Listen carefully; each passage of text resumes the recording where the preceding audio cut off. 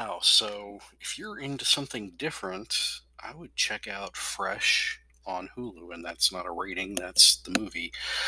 Sebastian Stan and Daisy Edgar um, Jones. There we go.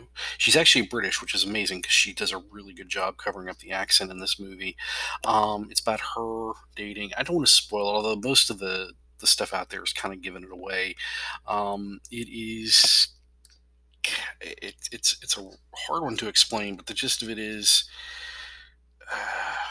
well, he works for cannibals, and that should tell you enough to know what's going on. But it's an allegory for modern relationships, in essence, and there's some really good stuff. It's almost too deep to explain. Thankfully, it's not particularly gory. So if you're not, if you're a little sensitive, that kind of stuff, but it still does get to the idea that he again works for cannibals.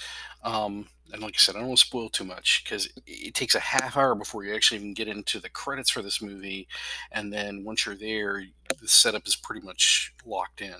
um, Pretty well done. It Sebastian Stan does a really good job playing this creep, and there's a decent setup at the beginning of the movie about how this girl's trying to find dates and that kind of stuff, so it sets that up a little bit.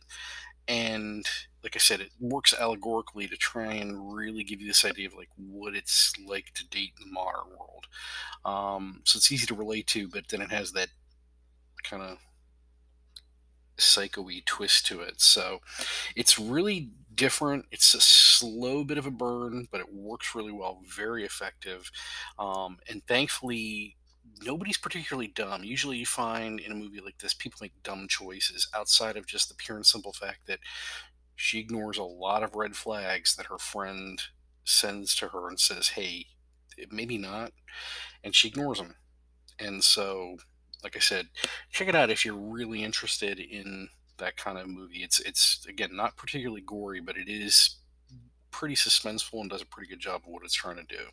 So check out Fresh on Hulu. I definitely would recommend it.